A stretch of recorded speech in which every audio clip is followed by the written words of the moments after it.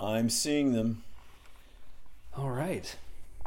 Hi, everybody, and welcome to Lost Explorers. My name is J. David Osborne, and that is Chris Sacknessum. Chris, how are you doing this morning? It's still morning. Yeah, it is. David, I'm really well, thank you. I had a great weekend. My sister came down from Seattle, and we went out hiking and we were investigating the great bat scene around Lake Mead. There's some beautiful bats that the region is very famous for. And just this morning, because I'm connected with the national park scene and all the hiking people and stuff, I got a great notice, kind of a warning and a plea to not disturb Sonoran toads, which are also called the Colorado River toads, and to not lick them for the neurotoxin effects, which has become a little bit of a problem for people.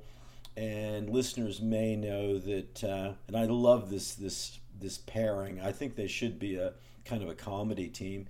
But Mike Tyson and Hunter Biden have both had experience licking or smoking dried toad venom for their hallucinogenic properties, but in both their cases as therapy agents for other drug addictions. So don't lick the toads, you know? Sapito is what it's 5-MeO-DMT. Yes. And I have a funny story about that. I was out with a friend of mine who has that magical ability to, at any given time, have on hand a kind of Hunter Thompson suitcase full of whatever. And he said, "Hey, back at my place, I've got some 5-MeO-DMT. You wanna try it?" And I thought, well, absolutely. I've tried the original DMT, and this is supposed to be a bit more of an extended trip. So similar in the quality of the trip, but just longer. So I said, okay, that sounds great. Well, little did I know, we were at a seedy bar in the seedy town that I grew up in, and I had been dosed. I'd been roofied. I'd left my beer sitting there, and somebody had roofied me. So I drove back to his house. We got out, and I was petting his dog in his driveway when apparently I went limp ragdoll, and he had to carry me inside. So I woke up the next morning completely blacked out still, was not creating new memories, completely incoherent, and apparently I fought my way out of the house back to my car and began driving to my mother's trailer, which is about a 3-mile drive from this guy's house. And I woke up that evening with an ominous storm booming outside and my stepfather performing an exorcism over me. And I texted my friend, I said, that 5-MeO-DMT that was a trip, man. It made me lose my mind. He said, oh no. He's like, you never got that far. You never got that far at all. And funny story, my wife's sister was at that same seedy bar a few months later, also got roofied, and ended up in jail because she fought the police when they pulled her over for, swerving this way and that. So this is so Broken River. This is really like Oklahoma red dirt crime in the 21st century sort of stuff. I couldn't smoke the toad because somebody had, I guess, just been going down the line of drinks, and of course as a man you don't worry about your drink being drugged. That's just not something that really occurs to us. But this was an indiscriminate drink spiker who got me, and I'm sure several other people that night. Hopefully he didn't actually get a woman, but good Lord, oh wow! Gotta be careful out there. Down to the red dirt level. Is this in Lawton, Oklahoma? Is this? This is in Lawton, Oklahoma. Yeah. This is a bar called Chung's, which I'm not sure if it exists anymore. That's a song right there. I believe that Lawton has the highest crime rate in Oklahoma. Absolutely it does. And when I was growing up, I believe in 2003, it managed to hit number 8 in the United States overall. Yeah, So it's back on the that's charts. I think that crossed my my desk at some point. So yeah, well done. That's where I grew up. It's where I grew up. That's why wherever I live now, people will say, "Oh, don't go over there. That's a rough neighborhood." And I think to myself, I think I'll be okay. I think I'll be just fine. Yeah, I'm from here. Well, you know, it's interesting. Like, you're from there, and I'm from Oakland, and I think both those places in there, you know, Oakland being slightly, you know, a more urban situation, but there's a kind of notoriousness to them, and for good reason. Yeah. Oakland definitely has a reputation. It's one of the Lawton doesn't normally get lumped in with the big, like when you think of you know, Gary, Indiana, or Newark, New Jersey. What are some other really? Chicago, the south side of Chicago, obviously, but Lawton, Oklahoma is no joke. Tulsa's not the safest place either. You'd be surprised. Well, it does get a much higher rating.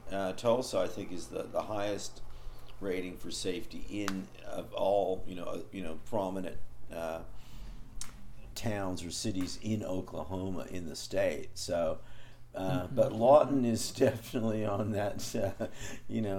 Oh, St. Louis is really bad. I used to visit St. Louis all the time, and even coming from Lawton, I would be like, ugh, Detroit, West Detroit. Baltimore, there's some real. We're setting a stiff base in old America. Yes, we are. Yes, we are. Well, let's see here. You've So got I your have my words, yes, and you've done pretty well you with got that of late. I've been tracking that. So you've got 5 to choose 2, and they're pretty divergent, exotic. We've got an Americanism in there for David I chose, and a couple of it's going to be a stretch. It's going to be a stretch, but you're always good at that. And I've got some got a weird shit coming up. band, I do. a band and an aphorism. Okay, so my first band thing was just simply butt dial, because I did notice the word dial. Think about that, because we're not dialing anything anymore. So that did sort of get me, and I thought, okay, but that seemed so commonplace that I thought, well, I'm going to spruik for myself here and throw in me as a band and my first CD, which is out, Victrola in the Jungle, which I'm actually really proud of, and I would appreciate any support for. The genre is sort of anthro-ambient, chill exotica, or another friend said Lost World, which I thought was really kind of a nice build on Lost Explorers. But it links into the fourth world idea that John Hassel and Brian Eno put forward. So kind of a weird hallucinogenic travelogue music. And there's a whole range of influences in addition to Hassel and Eno. Gavin Bryars, Steve Reich, Daniel Schmidt, and Pauline Oliveros, who were all big figures in Oakland, San Francisco, and Mills College, and doing things with gamelan music and North African stuff, trance music, breaking the spell of the 4/4 C major Western music, default settings. So that is out. It's being distributed through CD Baby. It's the first Lost Explorers record, and there are YouTubes supporting some of those pieces, and my handle is Chris Sacknessum 9556 on YouTube. So that's my band pitch to back up Butt Dial, because that just sounded kind of fun and easy, and I thought, well, yeah, that's good, but I'll have one pitch in here occasionally for stuff I'm doing. Yeah. We should do it more, honestly. We should pitch things, let people know what we do. I mean, that's what we do on Agitator, because we don't make money from it, so why not? It's our ad space. Well, you get 2 hours every week for free, folks. For free. That's right, and go buy a record. We're putting out some really cool things that are that tie in with the theme of the podcast. So they're not entirely, outlying sort of separate sort of things. And a couple of listeners have told me, look, don't be as shy about promoting yourselves. This is a tough world, and you're producing good stuff, so be proud of it. So there we are. And to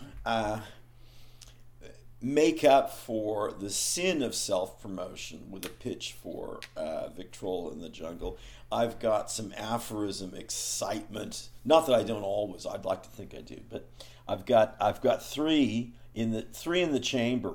The first one I thought sounds so simple, and you could say all the other senses are involved in this, but it hit me that it says something important about the nature of sensory perception, and it is simply, the future has no smell. The future has no smell. Think about that. Of course, you could say, well, there's no auditory. I don't think that's true. I think we have a lot of ideas about what the future might sound like. We have lots of people trying to visualize the future. But smell is such a visceral, deep physical sense. It may put the notion of what we mean by the future into a different perspective. So that's number one. And related to this, you can see there's a kind of a theme. Grief can't be theoretical. Love can. Let that really rock around your brain. And then I'm building up to my real official aphorism, which is kind of fun to say, if nothing else. A little bit long, but it's good. All right, you ready? Ready. All the arts rebel against language. Semicolon. Writers are merely addicts, or like those needy and resentful owners of bars with antlers on the pine-paneled walls in alpine towns who are dependent on snow bunny tourists buying hot buttered rums on weekends, and not just long beers for the locals on long afternoons. That's good. Yeah, that's good. That's almost a poem. Yeah, well, something's wrong with my brain, and I think I am going to get an MRI, but in the meantime, I'm just going to keep a good journal going, and so that's what comes out. But I think that's an interesting point, that all the arts rebel against language, capital L, and I think maybe especially writers. Mm-hmm. Mm-hmm. Yeah, especially writers, because language is an attempt to put things in concrete, and it's easier to rebel against language when you're not using the tools of language to do so. But ultimately, we are trying to get to that poetic space that you perform and demonstrate in the aphorism itself of, this concrete communication of language with a capital L. So I think it's a great performance of what the aphorism is saying. And that's our theme, is to not just sort of say, but to, and not just show, but to perform, to give a kind of an expression that maybe has some presence that will, genuinely stir up some thinking. So there we go. And I'm excited about our pursuit of piracy as our current thematic focus, and we're going to get into the discussion about William Dampier, a hero of ours, and rightly so. But he ties into your imaginative challenge. Oh, good. And Okay. So, this also will perform a tool. It's a simple tool to say. It is not a simple tool to put into performance in the world. But are you ready for your challenge of the week? I'm ready for my challenge of the week. Hit me. Okay. So this does tie into piracy, and I think we hit on something really interesting with our notion that piracy is another way of thinking of the rock and roll aesthetic. That pirates are, before Rebel Without a Cause, before the Wild Ones, before the counterculture, on and on and on. Pirates were the original anti-heroes, and I ran that by a highbrow literary friend of mine, and his view was, well, think about that's actually really interesting because if you cross-reference against knights, Knights, who are the predecessors of some of the gunslinger motifs of the Wild West through the anti-hero movement of today, even. Pirates are much more problematic and much more interesting. Knights have a real religious thing you kind of can't get away from, the Holy Grail, and a couple of them are seen as, very much Christian allegorical figures, and I don't really think you could do that with any pirate. The closest we get to any non-pirate of piratical import is the Robin Hood figure, really. So pirates really are central to that questioning of authority from a heroic point of view. And we talked about the notion of pirate utopias. I mean, that really is a phrase. There's a history of pirate utopias. It's not just the Captain Mission or Captain Missum figure. It really, the moment you talk about pirates, you get into the idea of organizing communities. So I started thinking, well, if we can have a pirate utopia, one question for you is, can we have a gangster utopia? And I think that's a very that's a provocative question. I'm not sure. If you Google on pirate utopias, you get a wonderful reading list of exciting adventures to go on. Gangster utopias, not so much. But your imaginative challenge is to consider a pirate or gangster utopia that, of course, as we know so often, descends into a dystopian scenario. And it's your choice of how that forms. You could, for instance, go down a Jonestown religious cult out of control that becomes a doomsday society. It could be Lord of the Flies. There are any number of ways to phrase the dystopian aspect. So your first level of challenge is to, give us a sense of this community, where they are, and how the thing fell apart.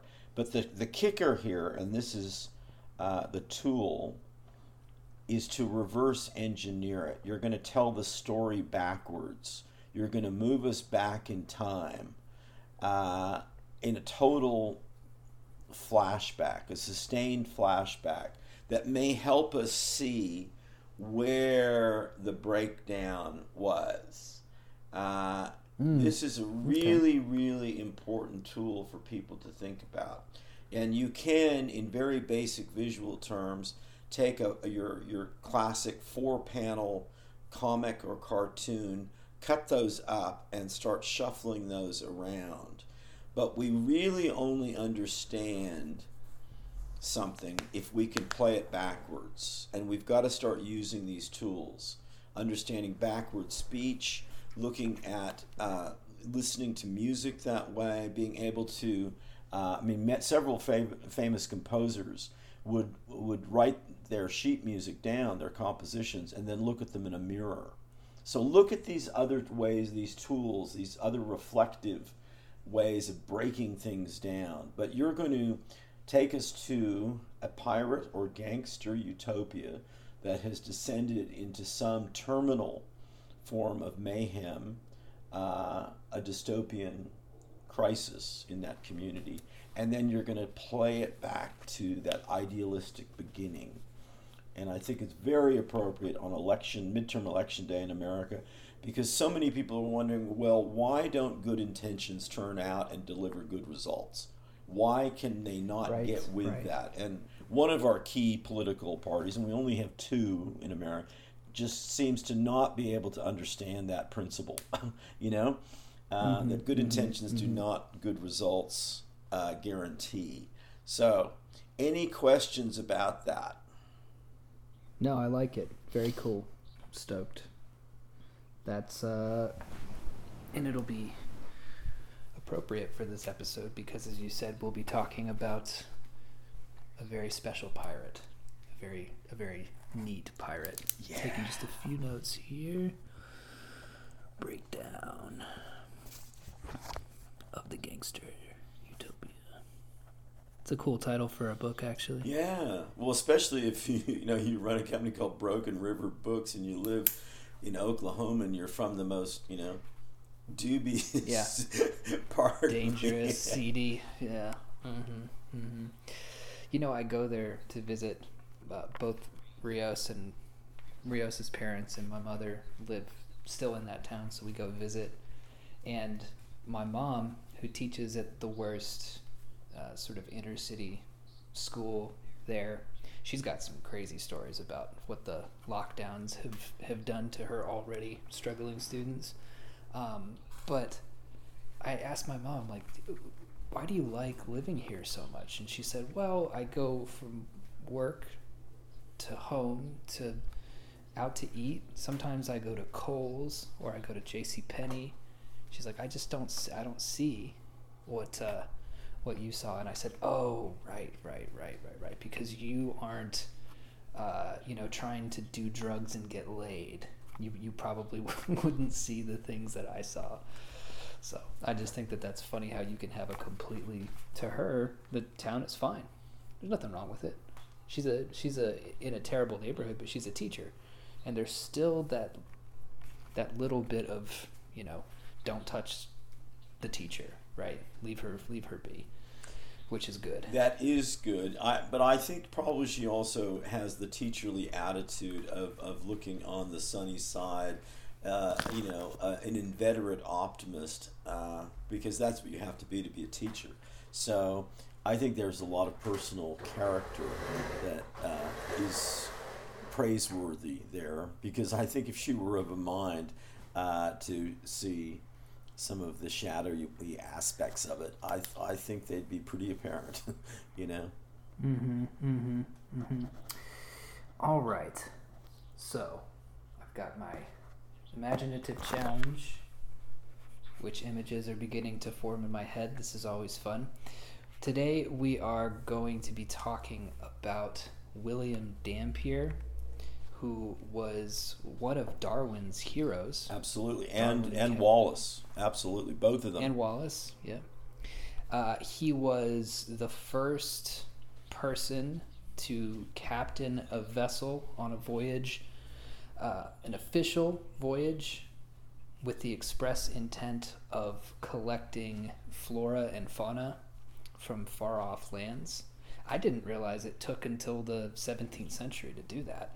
I had figured that this kind of exploration went much further back than that. But before I get too into that, he also began his life as a pirate, and not the quote unquote good kind of pirate, because there are two breeds of pirate back in the day. There were privateers, yes, and there were buccaneers, yes. And privateers were contracted by the royal government to harass other countries. They were essentially mercenaries. They were the Black Rocks of their day, and the buccaneers were just the wild boys. They were the wild boys. And so, the day, as you say, in terms of the royal, imprimatur and the employer here, that could change very quickly. Yeah, absolutely. So Dampier wasn't born into poverty, but his parents, his father passed away when he was 7, his mother when he was 14, and he began his life as a logger, but due to some bad weather, lost all of his logging tools. And back in the day, there's no insurance for this kind of thing. You have to bring your own tools. He didn't have the money to replace his tools, so he fell in with a group of pirates. And in his books, he doesn't specifically list any, at least in this period of his life, he doesn't list any real dirt that he did. But these were some bad guys, right? These were the types of buccaneers that were, not just harassing other ships, but raiding coastlines and stealing, torturing, raping, that kind of thing. So we start off very firmly in the anti-hero, if not just full-on bad guy category for Dampier. We do. Well, the whole thing, and I think our overarching and underlying theme here is an extension of our notion that historical revisionism, as in presentism is what we're calling it today, I think, is so ludicrously myopic and out of touch with reality, because we just can't relate to some of these figures. I mean, by the time he was, in his early 20s, he'd been on a merchant voyage to Newfoundland. I mean, Newfoundland, the Grand Banks, serious stuff. He'd been to Java. He'd been to, as a young man. And then there's like plantation management in Jamaica, logging in Mexico. And pretty soon, he'd been involved in raids across the Darien Gap, the Isthmus of Darien in Panama, which has got to be one of the most dangerous places in the world. People go missing there all the time, even today. It's just bad news. The weather's bad, the insect, reptile situation's bad. The people have always been dangerous. Everything is dangerous. He sailed to Virginia when he was in his early 20s with John Cook, who's another one of these privateer / buccaneers. These people were cutthroats, really. So what does a young guy who's really quite intelligent make of surviving on board, these ships? But I wanted just to say one thing about, the idea of Dampier being the starting point for exploration in the sense of collecting flora and fauna and really building scientific knowledge in a very formal sense, really doing lots of drawings, recording impressions, collecting specimens, a lot of onboard work, and a lot of care and maintenance of keeping this stuff together, like treasure. He's the link. He falls midway between Drake, who of the Elizabethan era, and Cook, when things really get cranky in the 19th century. But for anyone who has any questions about how much or how little we understand the past, have a look at the Golden Hind, which is on display in London, Drake's ship. And Drake was a really good role model. He was an English explorer, definitely a privateer, seriously into hijacking Spanish ships and as much treasure as he could get. The Golden Hind is tiny. How in God's name did crews of men go around the world? Cape Horn and the Cape of Good Hope. You've got to be kidding. Even today, those things are just hair-raising. Yeah. Well, he had he was the authority on wind, essentially. That's one of the interesting facts that I gleaned from my research, is that he was around the time of both Sir Isaac Newton and also Halley, the comet, fella.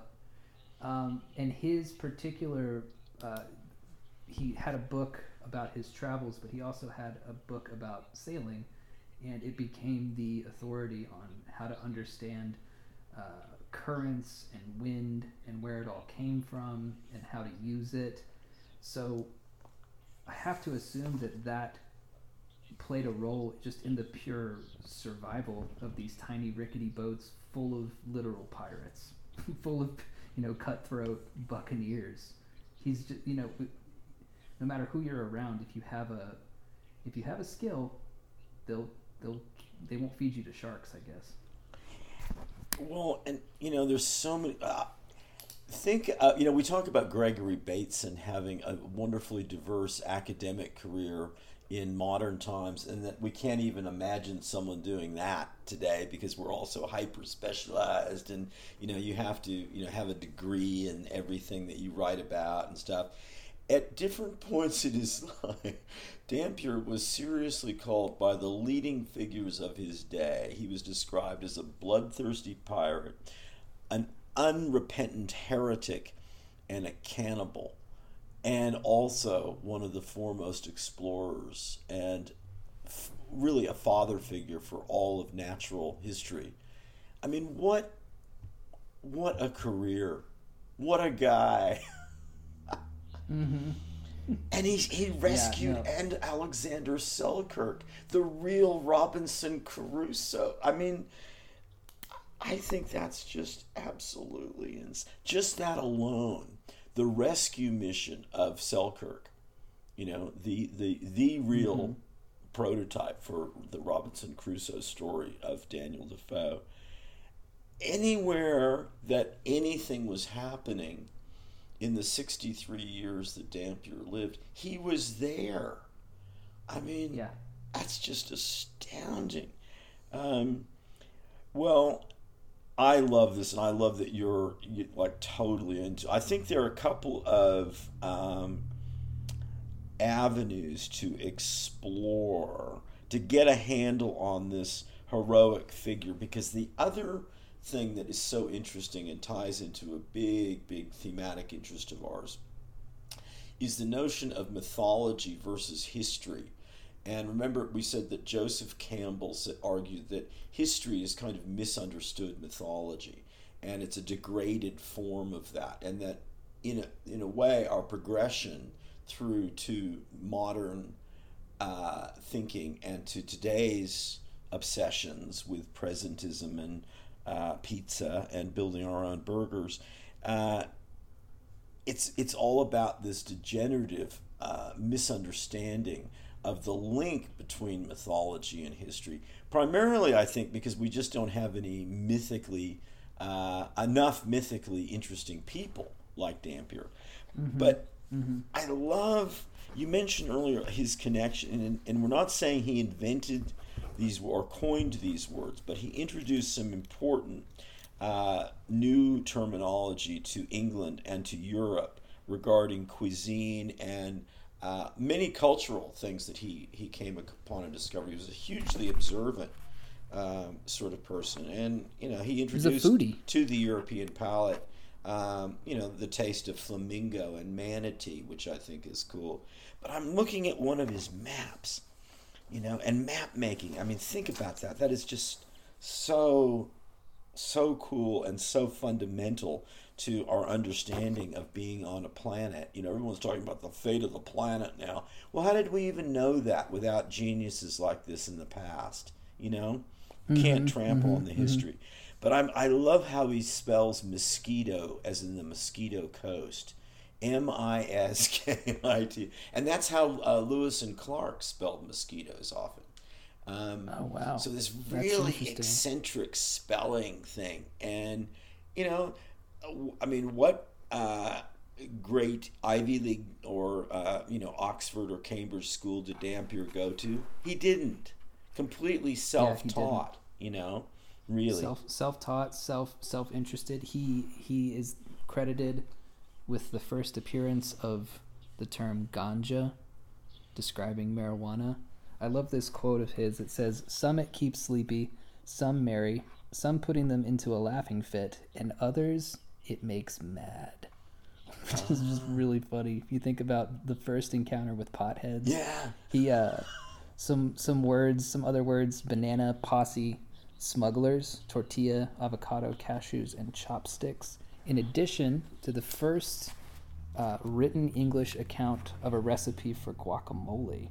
There's a lot of fun food-related stuff with Dampier. One of my favorite anecdotes, because as they're going along, it's really hit or miss with piracy, what you're gonna get. But there's one ship that they seized where their bounty was 8 tons of marmalade, which I find hilarious. That's fantastic, and what an interesting thing up against Peruvian silver, stolen from the Spaniards, It's an interesting notion of what the mindset regarding treasure and things that were precious then, Think about that. God, that's lovely. Marmalade. Yeah, pirates and marmalade. How about this one? He witnessed the mass circumcision of a group of 12-year-olds in the Philippines. See, that's just, Jesus, can you imagine just the horrors, right? And, there's in Polynesia, he was very interested in the tattooing there. One of the other anecdotes, I can't remember if this guy's name was Polynesian Pete or something to that effect, but he was an indigenous person from Polynesia who was completely tattooed, brought back to England as a slave, and when he died, they preserved his skin at the University of Oxford. I'm pretty sure they still have that skin suit. Different times, right? Just different times. Like, we got to keep this skin, like taxidermy this skin. But yeah, no. So his spirit of exploration and his interest in the local cultures, all except for, I should say, the Aboriginal cultures of Australia, which he did not care for at all. Yeah, he had some very negative things. And it's interesting about that because that is something that is really put aside today, and no one knows how to deal with it. But it's worth noting that he had quite a bit of exposure across really the whole western and northern top part, all the way around. So, and that is to this day still the stronghold of indigenous Australia. There is obviously a red center desert component, and there was spreading to Tasmania and to New South Wales and Victoria, but by and large it's the Northern Territory that you think of first. So it wasn't as if he had just a little exposure. He had a lot, and we may not like what he said, but on the other hand, we haven't circumnavigated the globe 3 times, and he did. Right, and that again is, I don't think that any of these things should be shied away from. I think that it's all part of a very important story, that you could have this person who, he basically, in order to have this kind of spirit at this time, in order to survive the way that he did, you're not going to be a perfect 2020 liberal, but I don't think we could really hold that against him because nobody really was. I mean, at the time, people were just people. It was rougher than it is now to be alive. Well, you're not going to hold together pirate crews or command a formal ship in the Royal British Navy and maintain order 12,000 miles from the Thames River by being a nice guy or some sort of, a liberal-minded person who wants a consensus view of things. No. And it's interesting. One later, I think we'd all agree that the measure of someone's cultural shadow has a lot to do with who they influenced. And the people who openly said we wouldn't have done what we did without him, Cook, Joseph Banks, Nelson, Darwin, Wallace, von Humboldt, and later someone who also had a pretty dubious naval reputation for the United States, Charles Wilkes. And if anyone, it's a beautiful. He was an amazingly good writer many years later. So we're talking the 1840s, the Melvillian mid-19th century. But the United States exploring expedition with Wilkes in charge produced an astonishing amount of data collection across any aspect of marine biology, any aspect of terrestrial biology they encountered, and a lot of tremendous cultural anthropology. Nevertheless, Wilkes was supposedly the model for Melville's Captain Ahab, and was condemned as a cruel commanding officer, and was called to account by all the authorities of the day. And his response at one point he was charged with whipping one of his crew, and he asked, the senior admiralty and the cabinet of the time, he said, "Well, sirs, what would you have done in my place, so far from home, with authority hanging on such slender threads?" It's all this second guessing by paper pushing people. Remember, we said that one of Defoe's interesting visions for the future was how administration and bureaucracy was already creeping into the mix. We think we've got, politics and red tape. We don't, it started a long time ago. And yet there were these people who were out there really doing stuff, Right. And they were having to justify themselves to these very arrogant, completely, bathtub admiral, armchair quarterback type Politico figures in Washington and London or wherever. And that is part, I think, of what the piratical mindset rebellion is defined as. It's a rebellion against that framework of admin, red tape, and it's not an open thing of like, the ends justify the means and we're just going to be cruel and cannibal. I think some of the people were involved in that, but who are you going to recruit in the 17th century to sail around Cape Horn? It's not going to be nice people, right? No. It isn't going to be nice people, and it's worth noting that Dampier did, as we've mentioned, try to make an honest go of it, and go straight, if you will, and it didn't work out well for him at all. So he became something of a celebrity because of his book, which, ironically, he didn't make very much money off of due to piracy, literary piracy. There wasn't copyright at this time, so people were just printing it however they so chose. But he did become a bit of a celebrity and was hired to go on this expedition on the Roebuck. He was immediately hated by his second in command, a guy named Fisher, who was just doing little. If this was a movie, Fisher would be, this kind of pompous guy who's doing that thing where he puts his finger right up to your nose and says, "I'm not touching you. I'm not touching you." So he did little things here and there to undermine Dampier's command, which boiled all the way to a head when he let the crew, whenever you pass the equator, you get to have a keg of beer as a way to unwind. So they tapped the keg, asked if they could open a second, and Fisher went ahead and said sure without confirming it with Dampier. And for whatever reason, again, you have to imagine that this has been building up and building up and building up for weeks and weeks and weeks.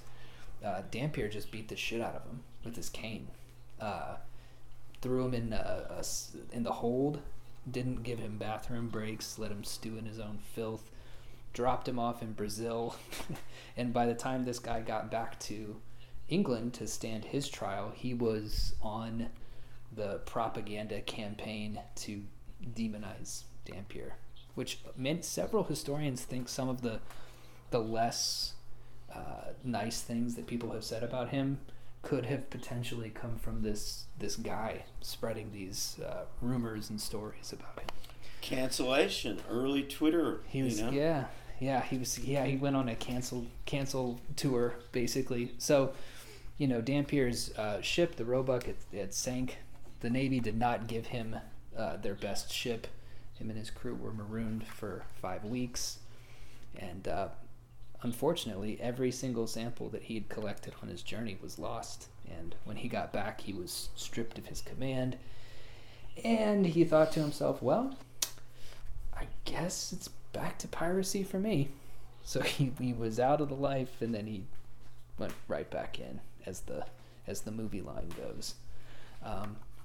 Just fascinating stuff, man. Do you, really it's interesting. One of, we said that he influenced Wallace, who was such a beautiful collector of specimens and observers of nature. And the Dampier Strait, one of many parts of the earth that are named after Dampier. He has a small sort of planetoid named after him, too, in space. But the Dampier Strait is one of the most amazing parts of the world, and it's between Indonesia and New Guinea Island, and some phenomenal diving and enormously rich biodiversity thing. And that it was his inspiration that got Wallace focused there. Wallace's big focal collection study points in the world were the Amazon and the Indonesian and Malaysian archipelagos. And Russell, at one point, had a crisis on board ship, and a fire broke out, and he had to abandon, and he lost years of collected specimens and notes, some of the great stuff that he just, really, really worked hard for. And he said the only way that he could survive that emotionally was recalling what Dampier had faced in terms of setbacks. And don't you think that's something that we need to think about again today, all of us? But I think it's something that we need to think about, particularly as artists, writers, intellects.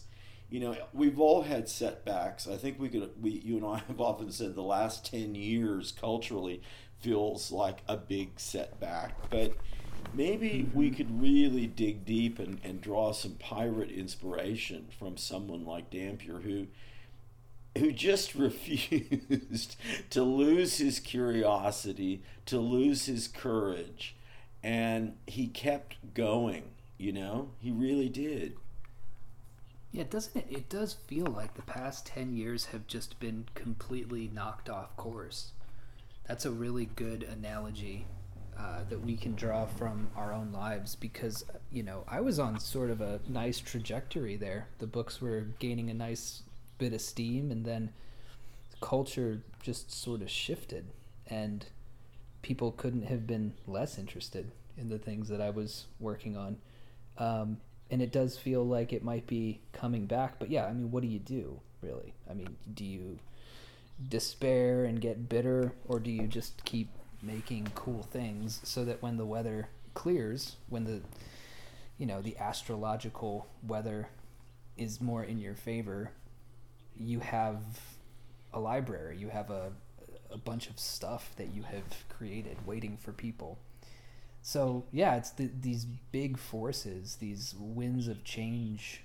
Dampier was a celebrity, and everybody knew that he was a pirate. That's why he was a celebrity. But they got a little bit of a thrill out of it. And then culturally, that wasn't as in vogue with the elite anymore. So he was cast to the side. And well, unfortunately for him, I mean, he did die. He developed an alcohol problem and passed away penniless. So it doesn't always end up great, but I do like looking at the vast, scope of a person's life and seeing the ups and downs that they go through. Hey, Bubs.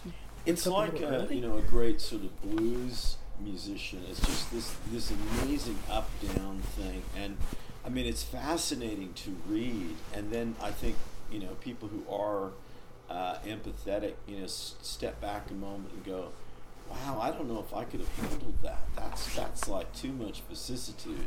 Longitude, latitude, and vicissitude. Right. Just so many life changes that he adjusted to. And if but 60, living into your 60s then, and with the kind of adventurous life that he did, I mean, it's pretty amazing. And I think the overall takeout is really pretty heroically inspiring for us, that here was someone who, first of all, I think had an insatiable curiosity for the world, for life, for people, for animals, for weather, for understanding the universe as far as he could access it.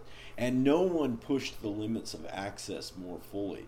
I mean, 3 circumnavigations, he was into, weird substances and would, he was a pothead pirate. He was checking out tattoo ceremonies and he was just interested in everything. And I think that might be the story for us to remember, which ties in with our notion of crystal radio, that do-it-yourself sense of exploring and experimenting and asking questions and lifelong learning.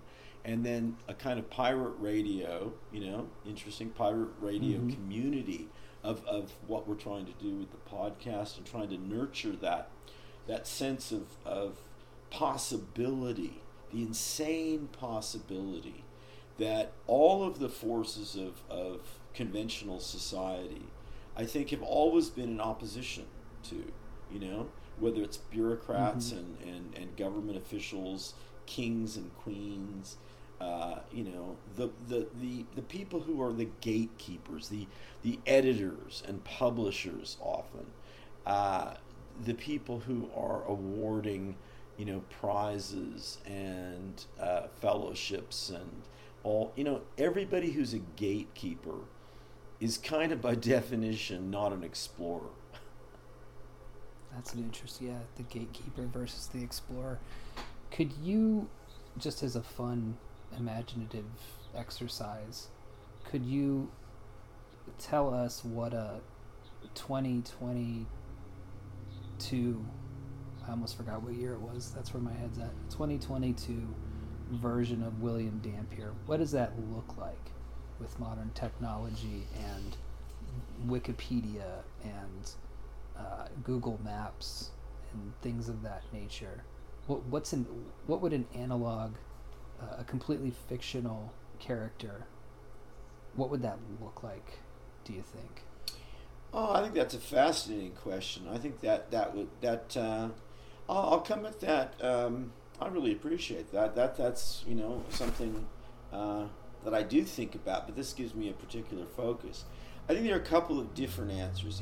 If we look at kind of the natural history, anthropology, physical exploration of the world sense, I think we could look at a kind of super Gregory Bates and Terence McKenna, John Lilly type of young figure who is embarking into some of the really dangerous, fragile environments of the world today, Borneo, Oceania, particularly New Guinea, what remains of the Amazon or the Congo, and going there with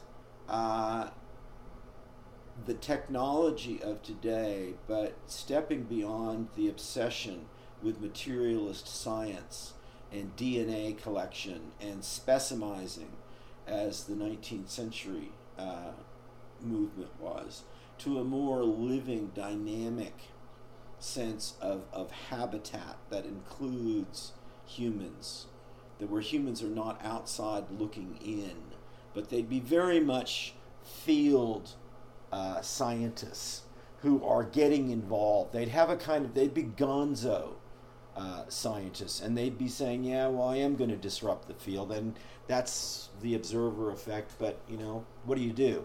I'm going to be there, and I'm going to be part of it, and yes, I am changing the thing, but I'm not going to deal with all that post-colonial nonsense of, well, what gives you the right to study these things? No, I'm going to go out and have adventures, but I am going to recoup some knowledge and broader perspective for the world that I feel a kind of pirate mission sense to do.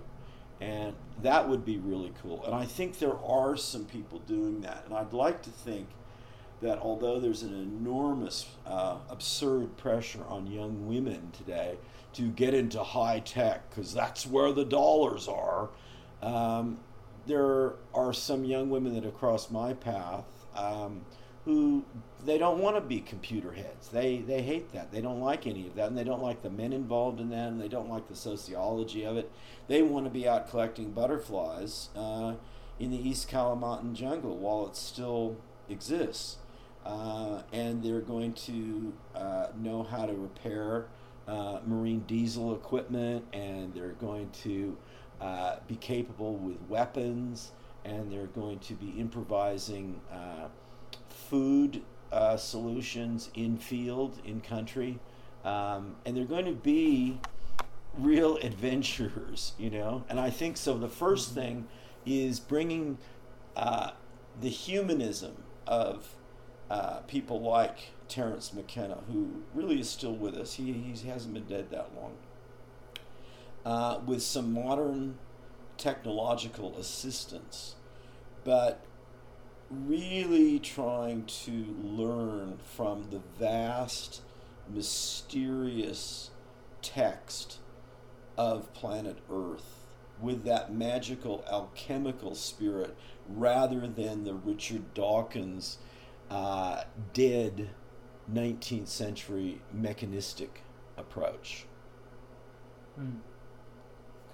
So it's a mindset. So somebody who is, let's say, living in Oklahoma, the way for someone like me to approach this kind of thing is to perhaps go out and explore my local parks and get into the history, perhaps more of where I live. I don't even know if you remember this, but way back around episode 3 or so, we talked about how there were allegedly giants that lived in Norman, right around where I was living. And I was contacted by a friend who hipped me to this Discord of people who are obsessed with proving and finding evidence that giants did in fact live around that area. So maybe I should go hit them up, see if we can go giant hunting together.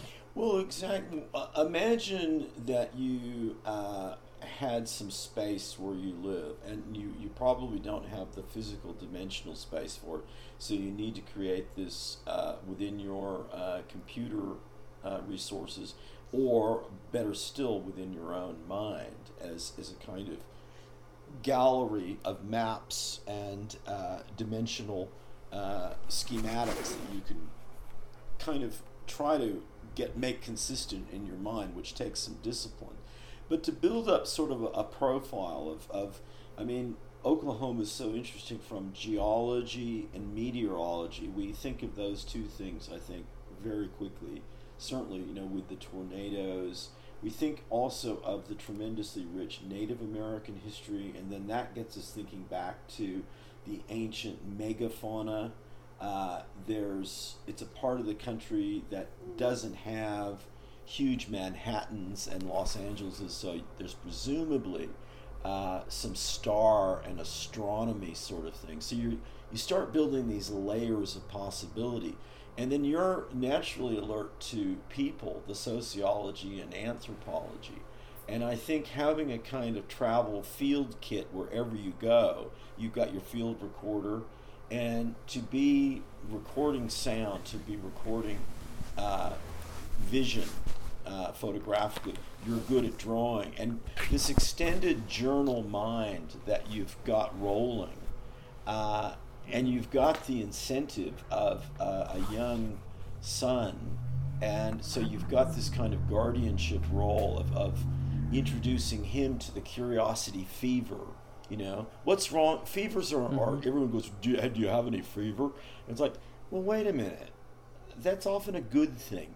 Really, a really high fever was one of the best things that ever happened to me. You know, it's a drug you can call your own, believe me, because it profiles your psyche, your brain in different ways.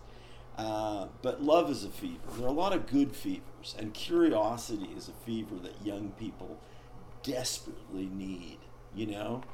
And you could... Right, instead of this, like, the gatekeeping that you mentioned, I think was a really important point, because the flip side of curiosity being gatekeeping means that there are people who want to be gate-kept. And I think that wanting to sit and just be entertained and maintain the pusillanimous attitude that so many people have these days, like they love being pusillanimous. They think it's great. They do. You know what I mean? It's a point of pride. That's well said. But what if you just threw all that away and decided to stop to stop wanting to be gate kept so hard? And you know, the other thing that I think that you and I have done across our lives, and we support in other friends and colleagues in our cohort, you got to know, maybe we resist being pirates in any sort of formal criminal sort of sense, but it's not a bad thing to know some people who are legitimate pirates, you know? And I'm very grateful for the time I spent with my stepbrother, who did, you know, he did veer into some really bad shit. There's no doubt about it, and I don't want to glorify that. But there was a moment where, you know, we passed by something like, this is just an example, down in Emeryville, which is where you'd go to dump the bodies. Now it's been completely reclaimed, and it's where you go get $30 pasta, and these high-tech and biotech people have, you know, colonized the hell out of the thing. But it used to be this wonderful, just sort of jungle of crumbling old industrial weird stuff, and anything that was going on there was strange. But there was this giant Palmolive factory plant, and these big sort of detergent soap bubbles would blow out of there like weird ghost shapes, and there was a really hardcore Doberman, you know, like the dog version of a demented Navy SEAL or Army Ranger, and that was his gig, was protecting it. And my stepbrother's attitude was one night, he said, you know, what if we could get around the dog? What if we could deal with the dog? Wouldn't it be cool to go explore? And I thought, God, you know, my mother would have about 3 or 4 million fits, and there's nothing but bad things that could possibly happen in some people's minds. But his point of view was, look, this is a big part of our neighborhood. Plus, we're here right now, and there's a moon out, and there are these weird detergent bubbles, giant bubbles, changing shape across this parking lot, and this dog that looks like pure war confronting us across a chain link fence. He said, what if we just rose to that challenge and went exploring, you know? And that just, I'm so glad I had some of those experiences in life. Yeah, that's the way to. I like that you said there's nothing good that could possibly come from this if you're thinking about it. So you have to just turn that off. You have to think, okay, it's like having a flirtatious relationship with life itself, right? Like, I'm just gonna poke and prod and see how far I can get with it, and a little bit of gambling spirit in there too. There's a link between piracy and gambling. Certainly there is. Well, to take risks, you know. I'll throw this. You just triggered this. Let me just throw this out as a possible algorithmic vector. What if piracy is to gambling as war is to sport? Mm-hmm. There you go. I like that a lot. I think that piracy in, like, okay, let's put it in, you know, modern terms. Like, what's a piracy thing that everybody knows about and deals with? You know, let's say movie piracy on a website. When you go to one of these websites to download a movie, sure, you can, you know, back when I was a kid and I was trying to find rare B-sides for System of a Down albums that had never been released, and I would go to these websites, you're taking a gamble, right? You're taking a gamble that that the feds won't see what you're doing and send a letter to your parents informing them that your internet connection has been shut off, right? There's always just a bit of a risk of that, you know, this could go very wrong. In fact, the guy whose name I can't recall his Christian name, but the kid who invented the Silk Road, who's in jail for the rest of his life. It's a total crime because, you know, he created a platform, and sure, he might have hired a hitman here or there, but going to jail for life for that just seems extra. But he went by the handle of the Dread Pirate Roberts, right? So, and that's a big risk, you know? So I do like that. I've been fascinated by the idea of, you know, coin flips and deciding what to do based solely on chance. Getting one of those big, you know, Dungeons and Dragons dice. Have you seen those things? It's like a 40-sided dice, and inventing little games to decide what to do with your day based off of that. That seems like a start to a pirate lifestyle. Yeah, well, breaking up the C major 4/4 default setting sort of thing. It's interesting what you know, and I'm doing there's some commercial writing about cybersecurity at the moment, and I'm struggling with the issue of whether or not these hackers can. I mean, they're certainly involved in intellectual property piracy and forms of terrorism. Somehow, it's harder for me to frame them in the William Dampier pirate sort of mode. Technology and computerization, the whole digital sort of thing, I don't see these people as having any physical courage, and I think that to me is kind of a dividing line. But here's the thing, because you and I talked about courage last episode, and you know, honestly, I don't think we're having very many conversations about courage today, really. But isn't one of the problems that if you look at people who have the kind of physical courage that I'm talking about just in the last few moments,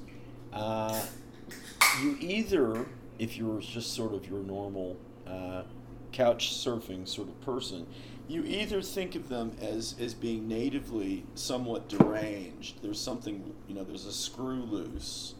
They're missing the fear component. That's pretty much, I think, the default setting. I don't know how many of the couch surfing people go, no, the people with courage who demonstrate and perform courage in the world just simply override their fear. You know, they have fear. They're not pathologically you know, missing the fear gene. Not at all. Yeah. That's not how it works. No, they're just they just have, that's what courage is. And I think that for people who don't like to apply genetics and destiny to too much when it comes to human beings anymore, they seem oddly convinced of this idea that courage is something that is just baked into some people, right? This was a big thing for me when I was overcoming OCD. Yo, you don't like this, Bubba? Here, I'll turn it. Mama. Yeah, Mommy's at work. The kid, of course, slept for 3 hours yesterday when it was a short work day, but on the 10-hour day, he decided to only sleep for an hour. He's a pirate. That's the way it goes. He's a pirate. He's absolutely a pirate. I'm trying to find something here on YouTube that isn't completely disturbing and strange. There's so many strange, I think auto-generated. Here, let's do 1 to 100. Let's learn how to count. If we're going to watch TV, you're going to learn how to count. What was I saying? Yes, so my OCD, the biggest turn in that for me was when, I can't remember where I read it, but it was the idea that you will never get rid of the anxiety. The idea is not to wait until the anxiety goes away to perform an action, but to exist with the anxiety. Exactly, it's just there. Yes. It's just there. You're not going... This goes for writing, too. I mean, I'm completely guilty of wringing my hands about waiting for the moment to be just right and the muse to visit so that I can type up a masterpiece. But it turns out, no, you just... Sometimes you might not exactly feel like it, but you sit down and write. And I guarantee you'll be having fun within 5 minutes. But this culture, man, is just so... It has completely zombified us and made us think that anything that's even a little bit difficult or painful or even uncomfortable should be avoided at all costs. Exactly. And it's been to our entire detriment. Like, I've been on both sides of this, and I can tell you that it's not fun to be a person who lacks courage. It's not fun. There's nothing interesting or fun about it. The anxiety or the fear in the pit of your gut that you might have because you took a risk or you said something that maybe you shouldn't have said, or you made advances on somebody that you shouldn't have made advances on, or got drunk and climbed up a this is a true story. I got drunk with my friend in Lawton, and we climbed a crumbling industrial smokestack tower thing barefoot. I don't know how we got out of there without catching tetanus or something, but we were climbing rickety poles, and pieces of this old factory were falling as we're climbing, and we woke up the next day and said, "Whoa, that was But that's a little bit different, right? Because you have some liquid courage, but I can tell you that is much more fun than sitting in your house and saying all the right things so that nobody's ever mad at you. You risk nothing, you gain nothing. That is the way that a coma patient hangs on to life, not a person. It's pathetic. It is pathetic, and it's become codified and metabolized in our society. It's a program of education and lifetime debilitation, and unless we really break out of that, I don't know. I mean, you asked, that interesting question of what would the Dampier style of life be in today's terms. I think another way to look at it is it still possible at all, and for how much longer will anything even approximating it, be possible if we continue on the path of avoidance of risk, minimizing pain, reducing effort, general laziness, the disparagement of all physical exertion short of a Peloton frame, if you're at the gym or working, that's okay, because there's a vanity sort of element to that, really. But nothing about, I'm going to ride my bike through, 8 Mile in Detroit, on a winter's evening. What about that, I went on a night bike ride with some friends through the streets of Juarez, Mexico. There you go. That was fun and spooky. There were dogs behind 8-foot barbed wire chain link fences. And when you see a snapping dog in America, you get the impression that, if he gets out 9 times out of 10, he's not going to do anything. But these dogs, you could tell they wanted nothing more than to just rip your throat out, right? And stopping to get a taco from a vendor on a dark street and having a guy ask me if I wanted to go into a dark alley to see a pair of boots he wanted to sell me. Man, that was fun. That was a good time. Scary, but fun. Well, that's where all the stories came from. And we wonder why our literature of today is so blasé, so spineless, or we seep into the world of pure genre and slasher stories and all these things because we don't have any sense of just day-to-day adventure. When I hear the dogs barking, I'm a dog spirit. But I identify with them, and I think of them, they're kind of mercenaries who don't have anything to do. So of course they get grumpy, and their moods get a little bit tough. They're going, well, listen, I want to, let's go do something, Let's go let's go on a mission. Let's go have some adventures and stuff, because I'm getting bored and angry behind my chain link fence. Because, well, what do you expect me to do, it's a dog. I've got the pirate soldier explorer part of my deal because I am a dog, and you've kind of just left me, on base, guarding something, and I just think, oh yeah, okay. And they get meaner and meaner and meaner, and people get meaner and meaner and meaner. My sister and I went to the Hoover Dam over the weekend, and it's a federal installation, so there's the Department of the Interior behind it all, but Homeland Security, and all you have to go through these metal detectors, and it's these guys who they're really just TSA agents. But they like to think that they're, federal, authority figures and kind of operatives. And it's like, and they get weirder and weirder and weirder. And we have, people who have training to do interesting things, but only sort of dark escapades for them to go on for freelance purposes, for, really bad people. So what we need to get back to is we had buccaneers and privateers. We've got to bring back the privateer class. That's the thinking, I like that. This is just, become like these people in your mind. There's plenty to rebel against just because things have been explored and we have the internet and phones that we can talk to each other great distances. It doesn't mean that there aren't rules anymore and there's not a way to go off the map, right? The map has just gotten much more detailed, and the more detail a map has, the exits are pretty clearly detailed too. So why not just move off of that and into discovery, enjoyment? I don't know.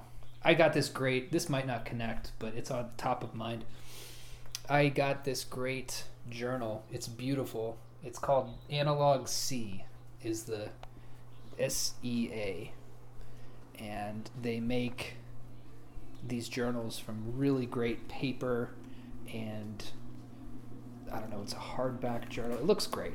And I found it randomly in a bookstore because Rios and Gus and I were just sort of wandering around downtown Edmond, Oklahoma, and saw this really cool looking little bookstore, and the shop, the clerk at the store was telling me about this company, and apparently they're based out of Germany, and they have zero online presence, and they only communicate to people through postcards, right? Wow. So you have to find out about them and send them a postcard, and then they'll send you a postcard back, and that's where the analog of Analog C comes in.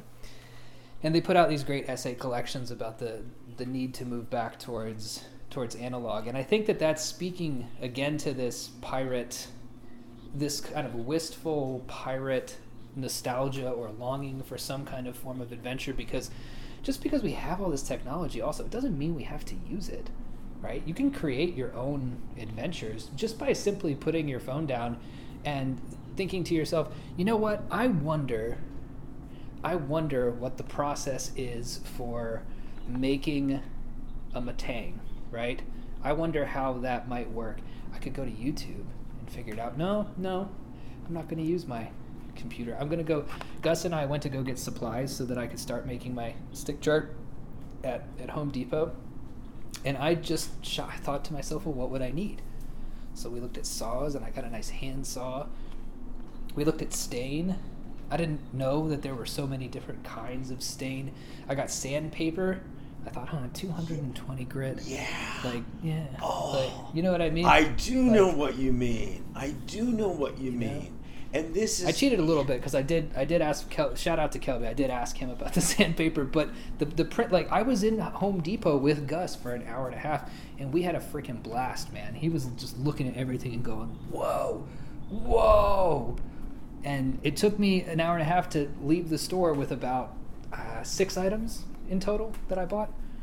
So, created my own adventure. Well, there are so many things about that, and I love the sandpaper idea, because once you get into that, you realize that is, a paradigm for how everything works, because there are all these levels of detail and gradients, and if you just gave anything a moment of curious attention, the whole world starts speaking to you.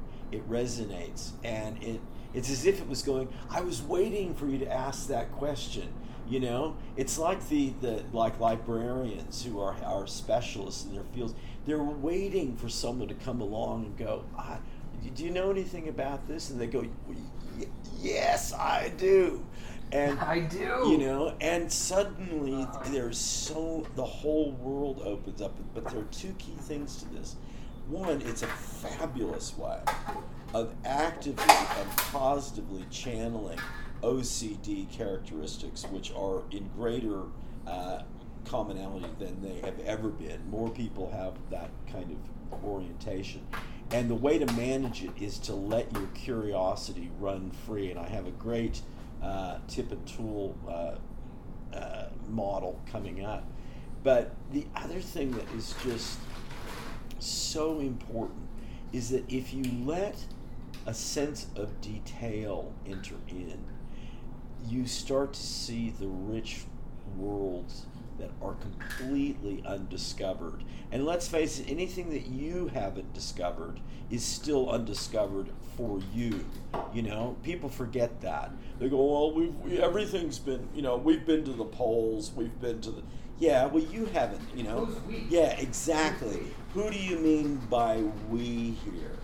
But, the moment you think, well, yeah, the whole planet is monitored by satellite. Yeah, well, if you're in Bass Strait and you're in a running sea of 50-foot high waves, right into the and the wind is just coming at you, you think, well, all that satellite technology, all these systems, all this administrative knowledge, all that stuff is kind of meaningless, Meaningless. Well, how's that satellite going to help you when it's midnight and you're in the bowels of the most haunted sanatorium in Southeast America? Yeah. You know what I mean? Like, where's your satellite now? How's your phone going to help you? I mean, you can put yourself into these positions, and people might say, well, why on earth would I do that? Because I think that you have to gamble a little bit. Just a little bit. Adventuring is just a way of paying your debt to the universe by gambling just a little bit. It doesn't have to be with your life, but maybe a broken bone, maybe a little mental scarring, maybe malaria in your case. I mean, that's what you did, right? I mean, you were rolling the dice down there. Yeah, and every single thing that went wrong led to some important learning experience, if not 10 great stories, at least one, and memories that then really created possibilities for new survival, new challenges. And you've just reminded me of something that is, I brought this up in an earlier episode, talking about the millennial mindset. And you know me, I'm just always asking people questions about what they think about things. And I asked this group about, well, who are your heroes? Because you and I talk about a pantheon of heroes. I mean, we've got, Dampier today, we're that's kind of what we do. We talk about the people who inspire us. And we've got tons of them across a range of fields. And one gal said to me something that really hit home. And I thought it was interesting because I expected a woman to answer differently, or a female to answer differently. She said, I don't have any heroes. And there was a 2-beat pause. Because I'd be afraid I couldn't live up to them. And I just thought, well, you have said something very profound there, and it just chills my blood, and I may have to lie down. That's what makes me have to lie down, is when I hear something like that. And I thought, really? That's why you might fail. You might look like an insignificant turd up against someone like William Dampier or William Shakespeare, or on and on and on. But that's if that's the argument, then your life is already over. What's the point? What is the point? Yeah. Well, you might look like all those things, but I'll tell you something. You won't look like that to all the people who are around you. Well, right. And what about your responsibility to be a little bit of an inspiration for others? They want to get out of that too, a lot of people, you know? Right. Yeah, you want to do these cool things so that when you die, people have neat stories to tell at your wake and the after. You know, like, you want to, while you're alive, make people think, I was going to go, I've always wanted to do this thing, but it's always just seemed kind of stupid in the grand scheme of things because, the climate is changing and there are Nazis roaming the streets of America, pulling people from their homes and throwing them into camps. And I don't know, it just doesn't seem important for me to go hike the Rockies. I don't know, wherever you want to go. But you go and you do it, and people say, hey, the climate is changing, the world is ending, there are Nazis patrolling the streets, and Chris still went and hiked those mountains. Maybe I can do something too. It's good. It's a bug. It's the good kind of mind virus.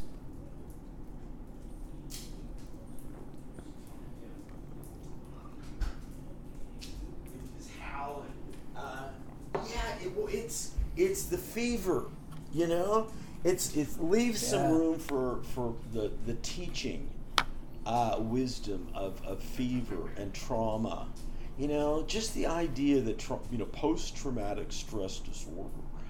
Okay, no one's minimizing that. I'm not minimizing that. I've dealt with that on multiple levels. I understand that. But on the other hand, I'd like to know, well, what's the point of living? If it's not to face that, I have curated my social media feed so that I don't have to listen to people whine and complain about Elon Musk anymore.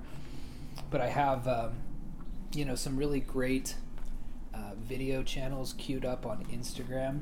So at any given time when I call up that site, I see, muscular black dudes handling king cobras.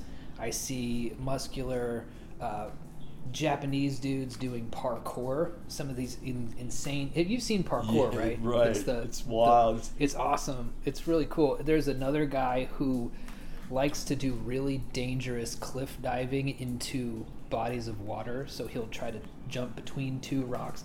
If he miscalculates even a little bit, he's a grease stain on the side of that mountain. But he's gotten some really cool videos of him doing flips and tricks through these holes into lagoons. And I see skateboarders. Skateboarders are some of my favorite pirates. Yeah, I get that.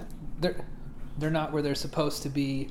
They're using their environment in ways it was not intended to be used. They're putting themselves sometimes at great physical risk to pull some of these tricks off. It's some of my favorite forms of athleticism. Anyway, my point is, there are tons of people out there who are doing this kind of stuff. It's not hard. You just go do it. And you might die, but I have bad news. We're all gonna die eventually. So that's nobody's getting out of this thing alive. No, and I think that it's the same about sort of graffiti artists. You know, it's not like all of these people are cool and are doing this for the right reason. There are skateboarders who are completely nuts and are drug heads and just, dicks. But there's a kind of spirit of rebellion against mediocrity and rebellion against fear that I think is admirable, and I think we need to encourage that. And if we wanted to blow open the education system in America, we would start to embrace some of these alternative strategies of exploration and discovery, which are still very active, and but they have to be, encouraged, or, in a sense, really vigorously discouraged. Maybe that's what we need. We need some real. I would like to see a possible idea where education is completely forbidden and is tabooed, and we just authoritarian accelerationism. Yeah, let's go. We shutter all the schools. We fire all the. We just blow the whole thing up, as some people think they want, because they're just killing it by a million little wounds, just bleeding it dry and making it just insipid. But we actually close the whole thing up, and so we make like going to the library or having some interest, like imagine like a home microscope or something, like that's like the penalty of death. Mm-hmm. Imagine what you would have going on. Suddenly people would go, well, damn, I'm gonna really get into this because this really matters. That's what we need, some spirit of like resistance. Do you think that the governments of the world, we'll just use the term the elites, do you think that there was any intention behind what I'm about to say, which is the kind of the opposite of what you're saying, right? Which is that now that we live in a time where everything is available, do you think one of them got hip and was like, hey, if we just make everything available, number one, nobody's going to be able to tell what's true anyway. And number two, they're going to just assume that they know everything, so they'll stop looking. just put everything out, release all the documents.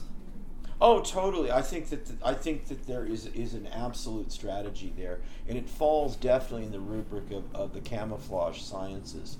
Humans really expanded the notion of camouflage to not just melding into an environment to avoid predation, but to create the illusion of targets that aren't there, to completely swamp channels with so much noise that people can no longer really be clear on what the notion of signal is.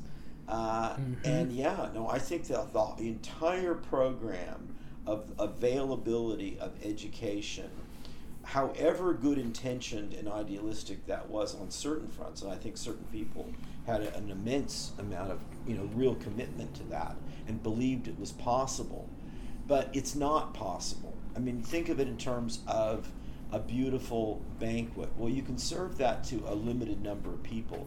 If you're going to blow that open and have and try to make that same banquet available to 1,000 or 10,000 or 100,000 times more people, it ain't going to be the same banquet.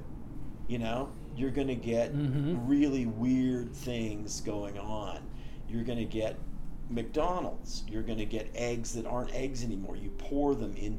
There's some sort of weird yellow liquid. What are those? What is that? Oh man, you're going to get all of these chemicals. All of this. Like, what is that, man? Like, I see some of this stuff, and you'll see like imitation cheese, and I think to myself, cheese was pretty good.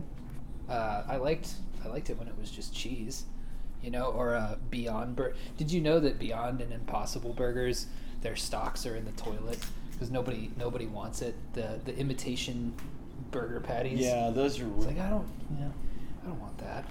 Nobody wants that. Well, look, anything that has patty itself is a disturbing concept. What does that mean? It's a pre-made, you can't put your hands together and smush it, or take a spatula and smush something, It's like everything labor-saving, everything involved with the word convenience, anything that can be associated with the word convenience is already tainted. anything that is that's connected with availability and access, anything that is associated with the leveled playing field. I mean, really, okay, well, let's get our earth-moving machines and dynamite out there and start leveling jungles then. Oh no, we don't want to do that. We don't want to actually do that literally and destroy land. We want to level the playing field in social conceptual senses. And it's like, oh, okay, so we're going to reverse engineer a metaphorical paradigm. And we wonder why things are going to go wrong, It's like, well... Wow, leveling the topological collective conscious mind map, basically. I love that. That's such a cool idea. That's what's happening, and we get all of the weird shit that's going on now. And, if we just had said no, it's got to be a little bit more improvisational, a little bit more... hit or miss, a few more pirates, heretics, and cannibals out there, and that's a lot more interesting than a lot of meth heads breaking into cars to steal things. That's not the kind of piracy we want. No, well, because meth and being a drug addict is the same spiritually as sitting on your couch all day. It's just handing the reins over to something else, saying, you know what, you could say the same thing for alcohol. Yeah. It's just like, you know what, I don't want to go through the trouble of figuring out what to do with my evening, so I'll go buy a 6-pack and let that do the thinking for me. But, which, pirates love a good beer every once in a while, but it's Dampier loved them a bit too much. I love there's a small, it's not even really an anecdote, it's just something that was mentioned. And one of Dampier's many stops on the Roebuck, they stop at a port to refuel, so to speak. And so you're thinking, okay, what are they getting? Bread, cheese. What? No, they were filling back up with brandy and wine. They made an entire stop just to get more booze. So there have been beer runs forever. Yeah. And that wasn't even the point of the story. I just thought that was such a charming anecdote that, that's part of the route. It's like, well, we got to hit up, this port right here because the booze is getting low, and if I don't have a drink and I have to look at this guy's hairy ass for, one more day, we're gonna mutiny. We're gonna have a mutiny and start tossing each other to the sharks. But anyway, that was just a fun detail. Well, there are so many cool things about Dampier. I think that one of the the lead-ins for us is the not completely coincidental fact that he was a very good writer, and he brings you into this. Insofar as that's possible. How do you get the experience of Sumatra and the Cape of Good Hope in that time period, in those ships, or some weird ceremony in the Philippines? How do you make that even possibly sensible to people like us today? Well, you do that through being a really good writer. And there are many, in addition to Dampier's own works, there's a book by Diana and Michael Preston, A Pirate of Exquisite Mind, which I think is a beautiful title. And I mentioned this woman, Cindy Vallar, Vallar. She's written quite a bit about this, and she has an article of Pirates and Privateers, the History of Maritime Piracy, and her piece about Dampier is A Buccaneer More Interested in Nature Than Gold, which is a really cool way to sort of to think of him. But it's amazing to me that we have somehow lost sight not only of all the aspects of adventure and courage. That's not so surprising today, I think. But we take entirely for granted with an almost religious ignorance, the discoveries of the past that have given us our moment-to-moment possibilities of couch surfing mediocrity. And Yeah. I think that is beyond ungrateful and beyond ignorant. It really is some spiritual deficit that if we don't recover from it within the next decade, I don't think humanity as a project ever will. Well said. I think that's the perfect note to end this particular discussion on. And for next episode, we're going, you're usually the one with the good map here. We brought up some really interesting avenues that we could pursue. What do you think? Well, there's something to that I'm leading up to in the tool and tip segment, which I think might be a way forward. But I think it's I would generally moot the idea of continuing on our theme of exploration, discovery, imaginary realms, and the reasons, the functionalist social reasons why the human mind would be looking at those kinds of activities, that kind of engagement of the imagination, but to think of them particularly from the history of their direction at children and how that has changed. We touched earlier on childhood as a kind of creation of the modern era. We certainly looked at that from the point of view of marketing and to some extent major commercial entertainments. But I think it's an angle that gets us into the whole world of how we're managing and mispresenting the notion of imagination, which should be a lifelong resource to draw upon.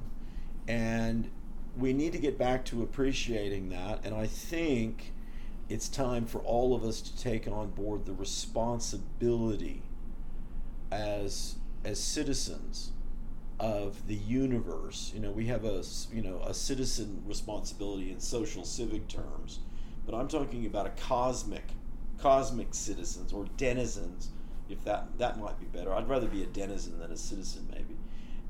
To be actively engaged in the universal practice of imagination and looking around at that, because that's, I think, what our heroes are doing.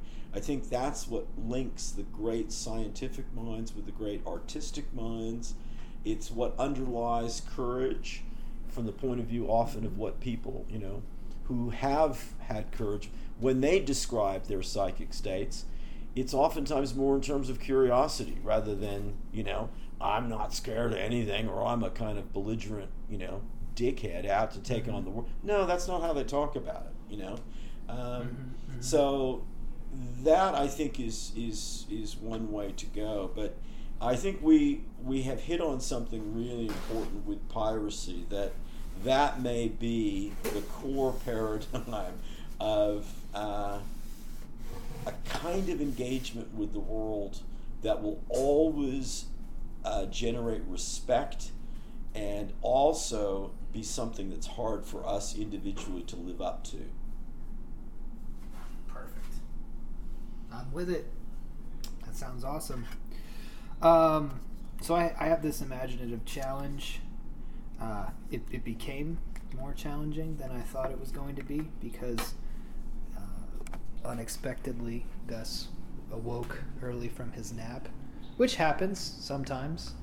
I mentioned earlier that yesterday, which is not our very long day together, we spent about 8 hours together, but he slept for 3 of those hours, which was nice, gave me some time to write and work on things. Today is the 10-hour day, the day that I would hope that he would nap for 3 hours, and we got about an hour in. But that's not excusing anything. I just think that it's kind of funny. I think that kids kind of can psychically tell when we want them to do something. So they, even if it's something like taking a nap, they can find a way to not do it. But I went with Chris's idea or prompt to have 4 sort of panels, and I think it tells an interesting story, although it might not be evident exactly how all these images connect, but I'd be happy to talk about them. So the first, we have the pirate utopia, the gangster utopia, being completely swept away by the most... And yes, sir. Perfect. Yes. Perfect. Yes. God, he's good. Yes, sir. he's good. He's got good timing. Being completely swept away by the most enormous F5 tornado you've ever seen, right? It just completely wipes the gangster utopia off the map. So the second panel is kind of a fast and furious street race going on, and the focus is on this really cool souped up car with a tomahawk painted on the side of it. Like that. The third panel is, we're going back in time. The driver of that car being handed a tomahawk by his father, who's in charge of running the prostitution end of the Gangster's Paradise. Oh, Gangster's Paradise. There we go. Perfect. The Coolio song. Yeah. We can use that. So he's being handed that. And at this point, there, we would see kind of in the background that the gangster utopia is this kind of thriving cyberpunk style city, moving back to the very, very first panel where everything is legal. It's a kind of Amsterdam. There are segments broken off into, drugs, gambling, women, and some of the darker, political assassinations, hitmen for hire, that sort of thing. But they all live in this one area. But the way that they are able to exist, such as they do, much like the Yakuza in the Kabukicho region of Shinjuku in Tokyo, is that they've made a deal with the government that while they can serve the rest of the citizens not included in the gangster utopia, and they have a kind of sovereignty to where they are, they've been put in charge of controlling the weather. And as long as they keep the weather controlled, they can do whatever they want. Okay. I love the focus on weather, which I think with the tornado thing is perfectly appropriate. I think that's great. So basically, if we were to play that in advance, you have this kind of setup, and I'd also really liked the metaphor of the weather, because I think that in a lot of ways these utopian communities do kind of get, eventually they fall apart due to a kind of psychic weather or a lack of properly controlling the winds, to call back to Dampier, a lack of understanding of how the winds work. But the way that I see it is the classic story of the second generation of this pirate utopia becoming interested in ways of being a pirate utopia within a pirate utopia, right? Of focusing on something like illegal street racing, which in this context is the only thing you're not allowed to do in the pirate utopia. The tomahawks, of course, being that great Kiowa ritual of being able to control where tornadoes go by using a tomahawk and throwing it into the ground. And so they're so busy trying to become a pirate utopia within a pirate utopia that they're not focused on the trajectory of this enormous tornado that ends up just kind of swooping everybody up. So there's a lot of metaphor and stuff like that in there, but I liked the imagery. I do too. And you've triggered an interest, like 2 streams of thought for next episode, because I do think that what I was saying about sort of continuing on our imaginary realm and how these target children and what the social purpose and intent of those have been at their various different times is something that I do want us to get back to. But I've got 2 possible alternatives.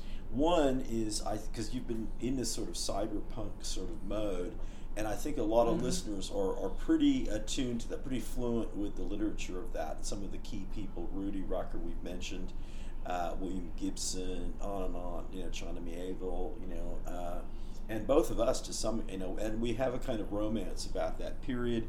We're also concerned about where the energy of that dissipated to in the aughts and into the dire time of 2012, 2013. Where do the good times go?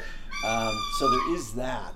But I have another thought that kind of builds on that. I have a premise came to mind that it would be the basis of like a YA type of novel or series, television possible series.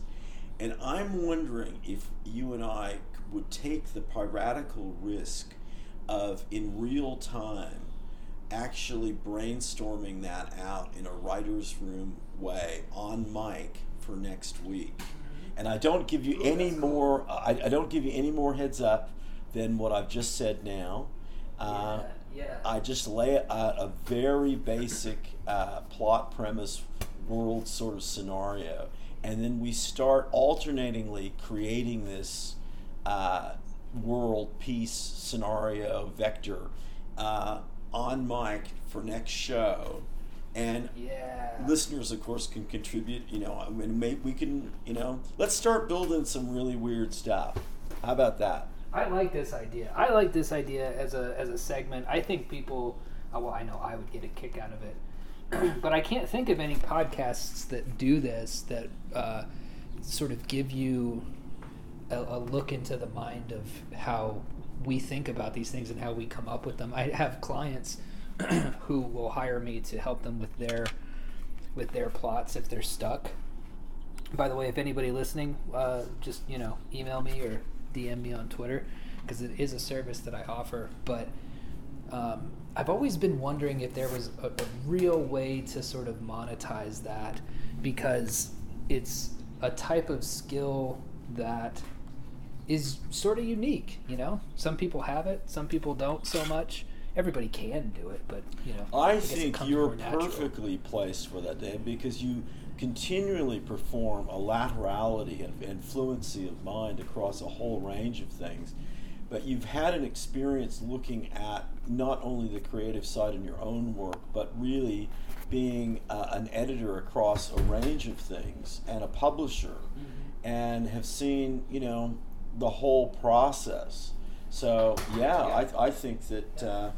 And I know a lot of people in that game, and to some extent, I've done bits of that too. So I think that you definitely have the credentials, the expertise, and also the crucial element of you get a natural joy and buzz out of digging into those problems. I do. It's been a thing I've done since when I was 11 or 12 years old. Dad would leave the computer open. Dad was a big Heinlein fan and had a mind to write sort of military sci-fi of that genre. And he would leave it open, and when he was at work, I would go into his stories and start to quote-unquote fix them, in as much as a 12-year-old can fix a story. But I've just always gotten a kick out of doing that. Well, this idea of mine for our next show is absolutely, it is a tomahawk thrown down that line. It really is. And there'll be lots of fun avenues for exploration of that. I think that's a really, I don't know, I wasn't thinking of that. This is why I enjoy doing this so much. I always get new ideas. But you've got me thinking about this, and I think this is the perfect exercise. I think it'll be really wild. Yeah, I agree. That sounds awesome. Do you have a tip? I do. Here's my tool. There is an expression in fencing, and I think everyone loves, you think of pirates and swashbuckling, and, sword fighting is really great. Sword fighting is so much more interesting than knife fighting or any Yeah. kind of gun play. Really, it's much more athletic. It's much more aesthetically pleasing. But there's an expression within fencing of a bold attack. And they don't mean that in a general sort of sense of a kind of aggressive. A bold attack has some real parameters to it. That means something specific within that world. And that got me thinking about the possibility of a bold speculation as a kind of intellectual approach to things. And my tool then is, what if we allowed ourselves and challenged ourselves? And I think it's important to think of challenge in also giving ourselves permission, not just getting off the couch. It's two sides. To, on a weekly basis, to have a moment of bold speculation.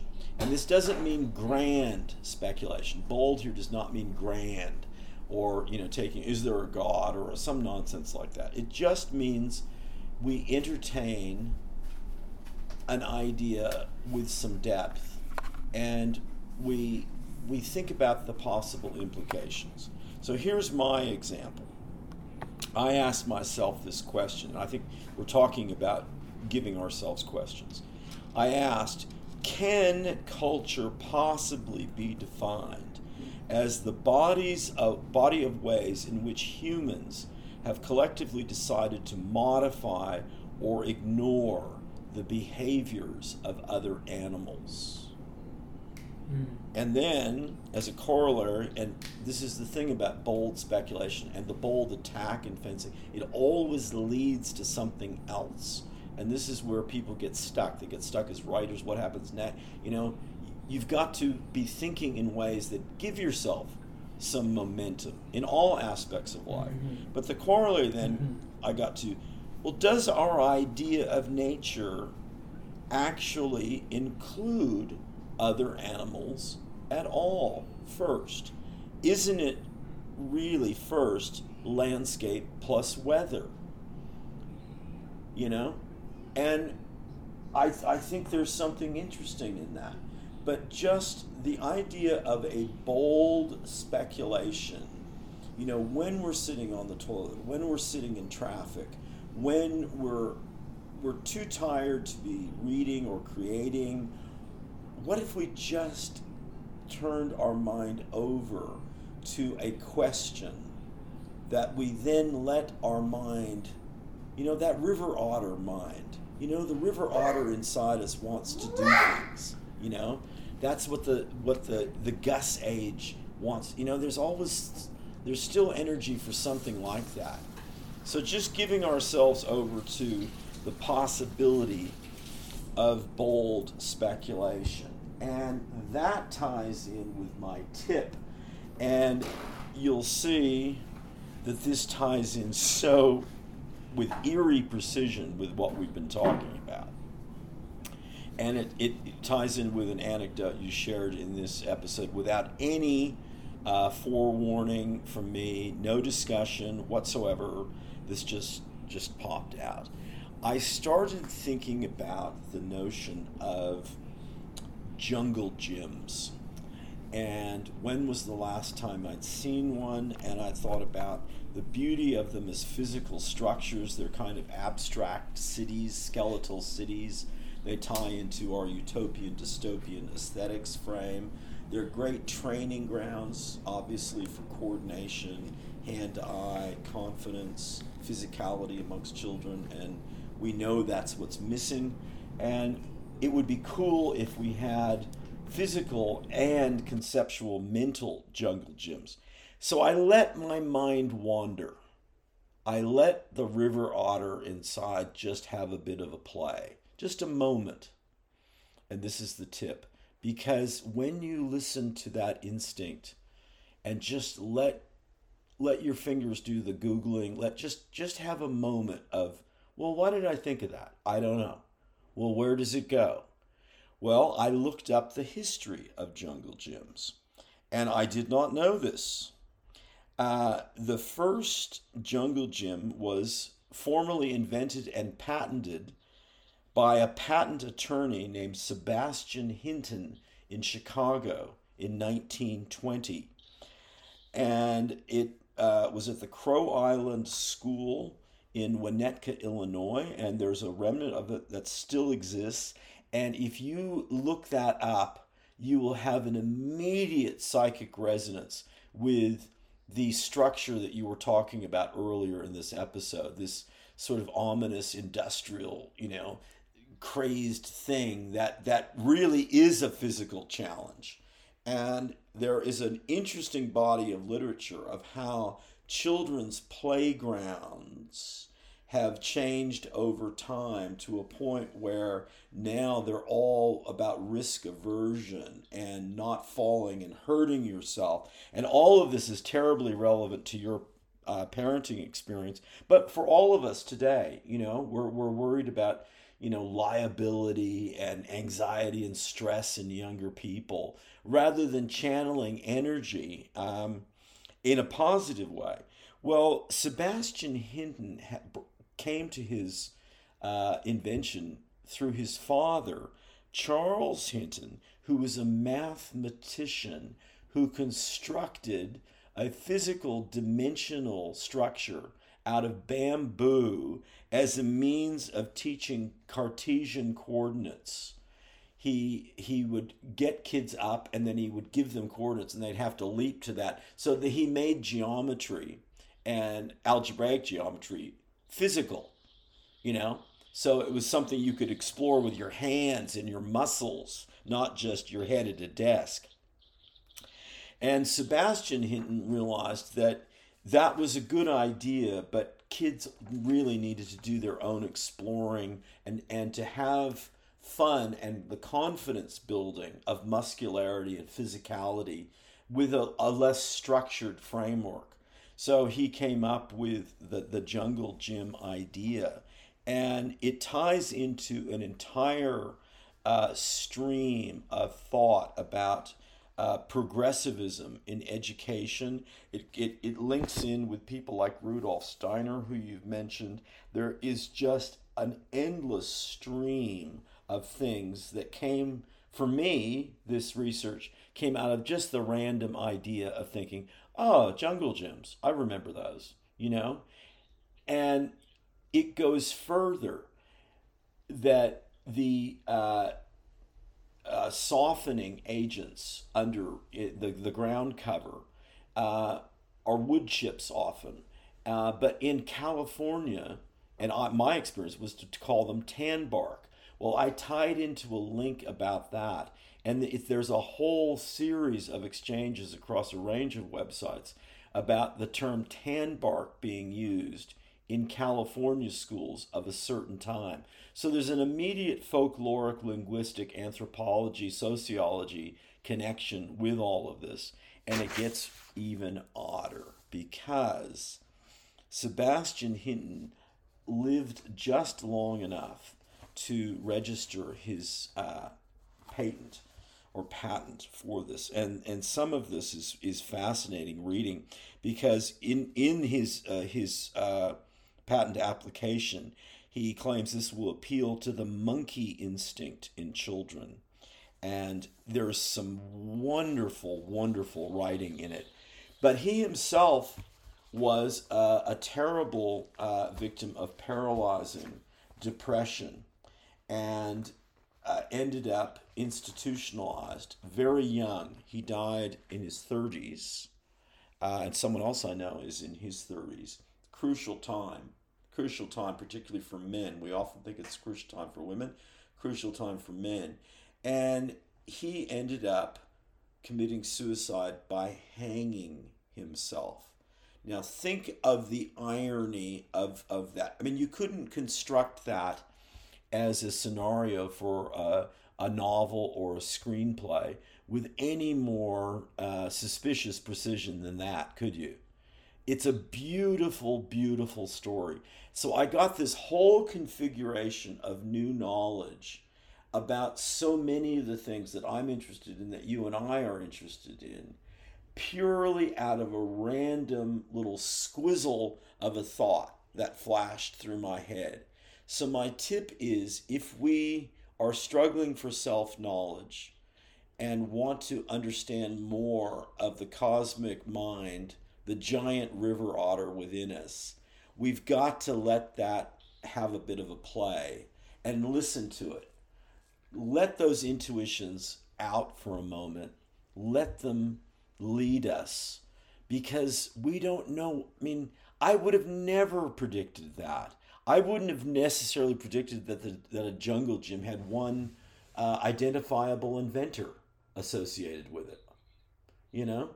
And I certainly wouldn't have thought that he had this weird background of a father who's a mathematician inventing a child tool educational play device to help teach math.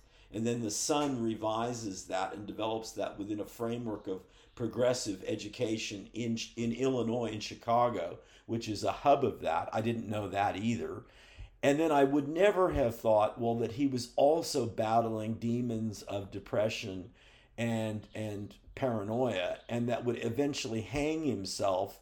You know, what a beautiful opposition to the monkey instinct, you know, that he was trying to help nourish, you know?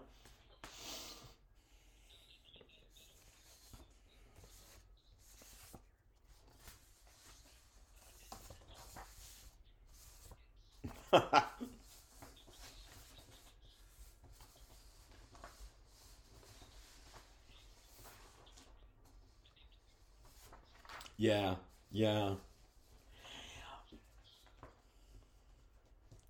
Well, I do think it shows that it counter to this notion of the whole planet has been satellite monitored and everything is known and there's no more chance to discover. That is absolute nonsense. There's tons of things for us to discover as individuals. And who is that we that knows everything culturally? We got to get away from that. Um, but there are infinite number of possibilities in discovery if we let our intuitions have some playtime and lead us, because we don't have a model for how those work. Somehow I must, people would say, well, somehow you maybe knew these things and you're just kind of remembering them or following it up. And, maybe. I don't think so. I think that we have, I don't, to go back to an earlier line, we said, we have the expression artificial intelligence. We don't have the expression artificial intuition, you know? And there's a clue there. And we're all about following clues. And at some point, when, we've I think we've been right to focus on piracy, but uh, in future episodes, we will be also looking at the responsibility to be detectives, you know, on the search.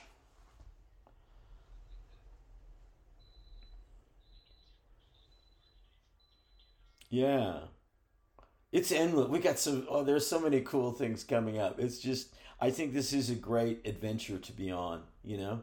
I really, I'm enjoying it so much, and I hope listeners are too. And my dream sort of ties in with that a little bit.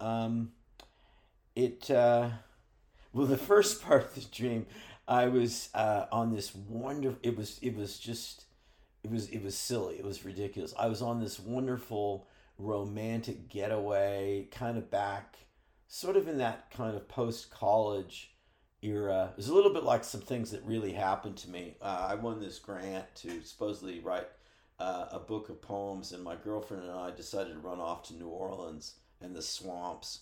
And listen to Cajun music and have adventures instead. I eventually did write something, but that wasn't how we spent the money.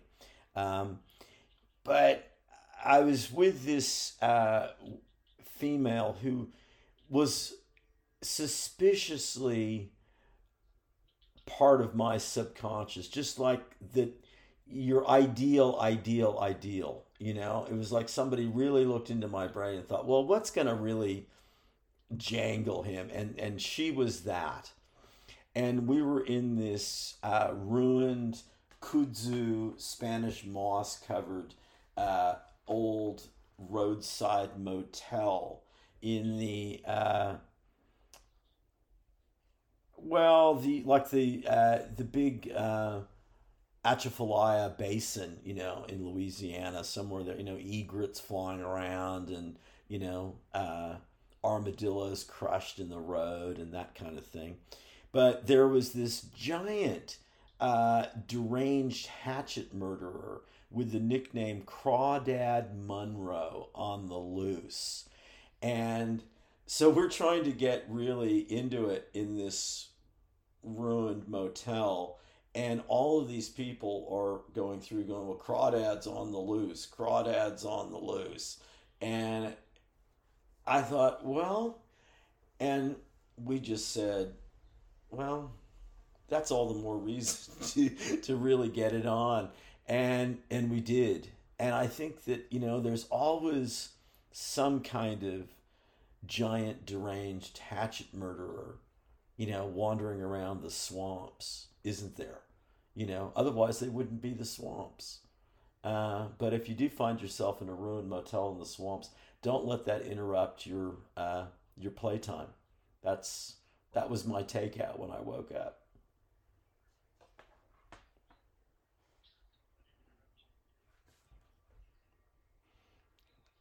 Okay.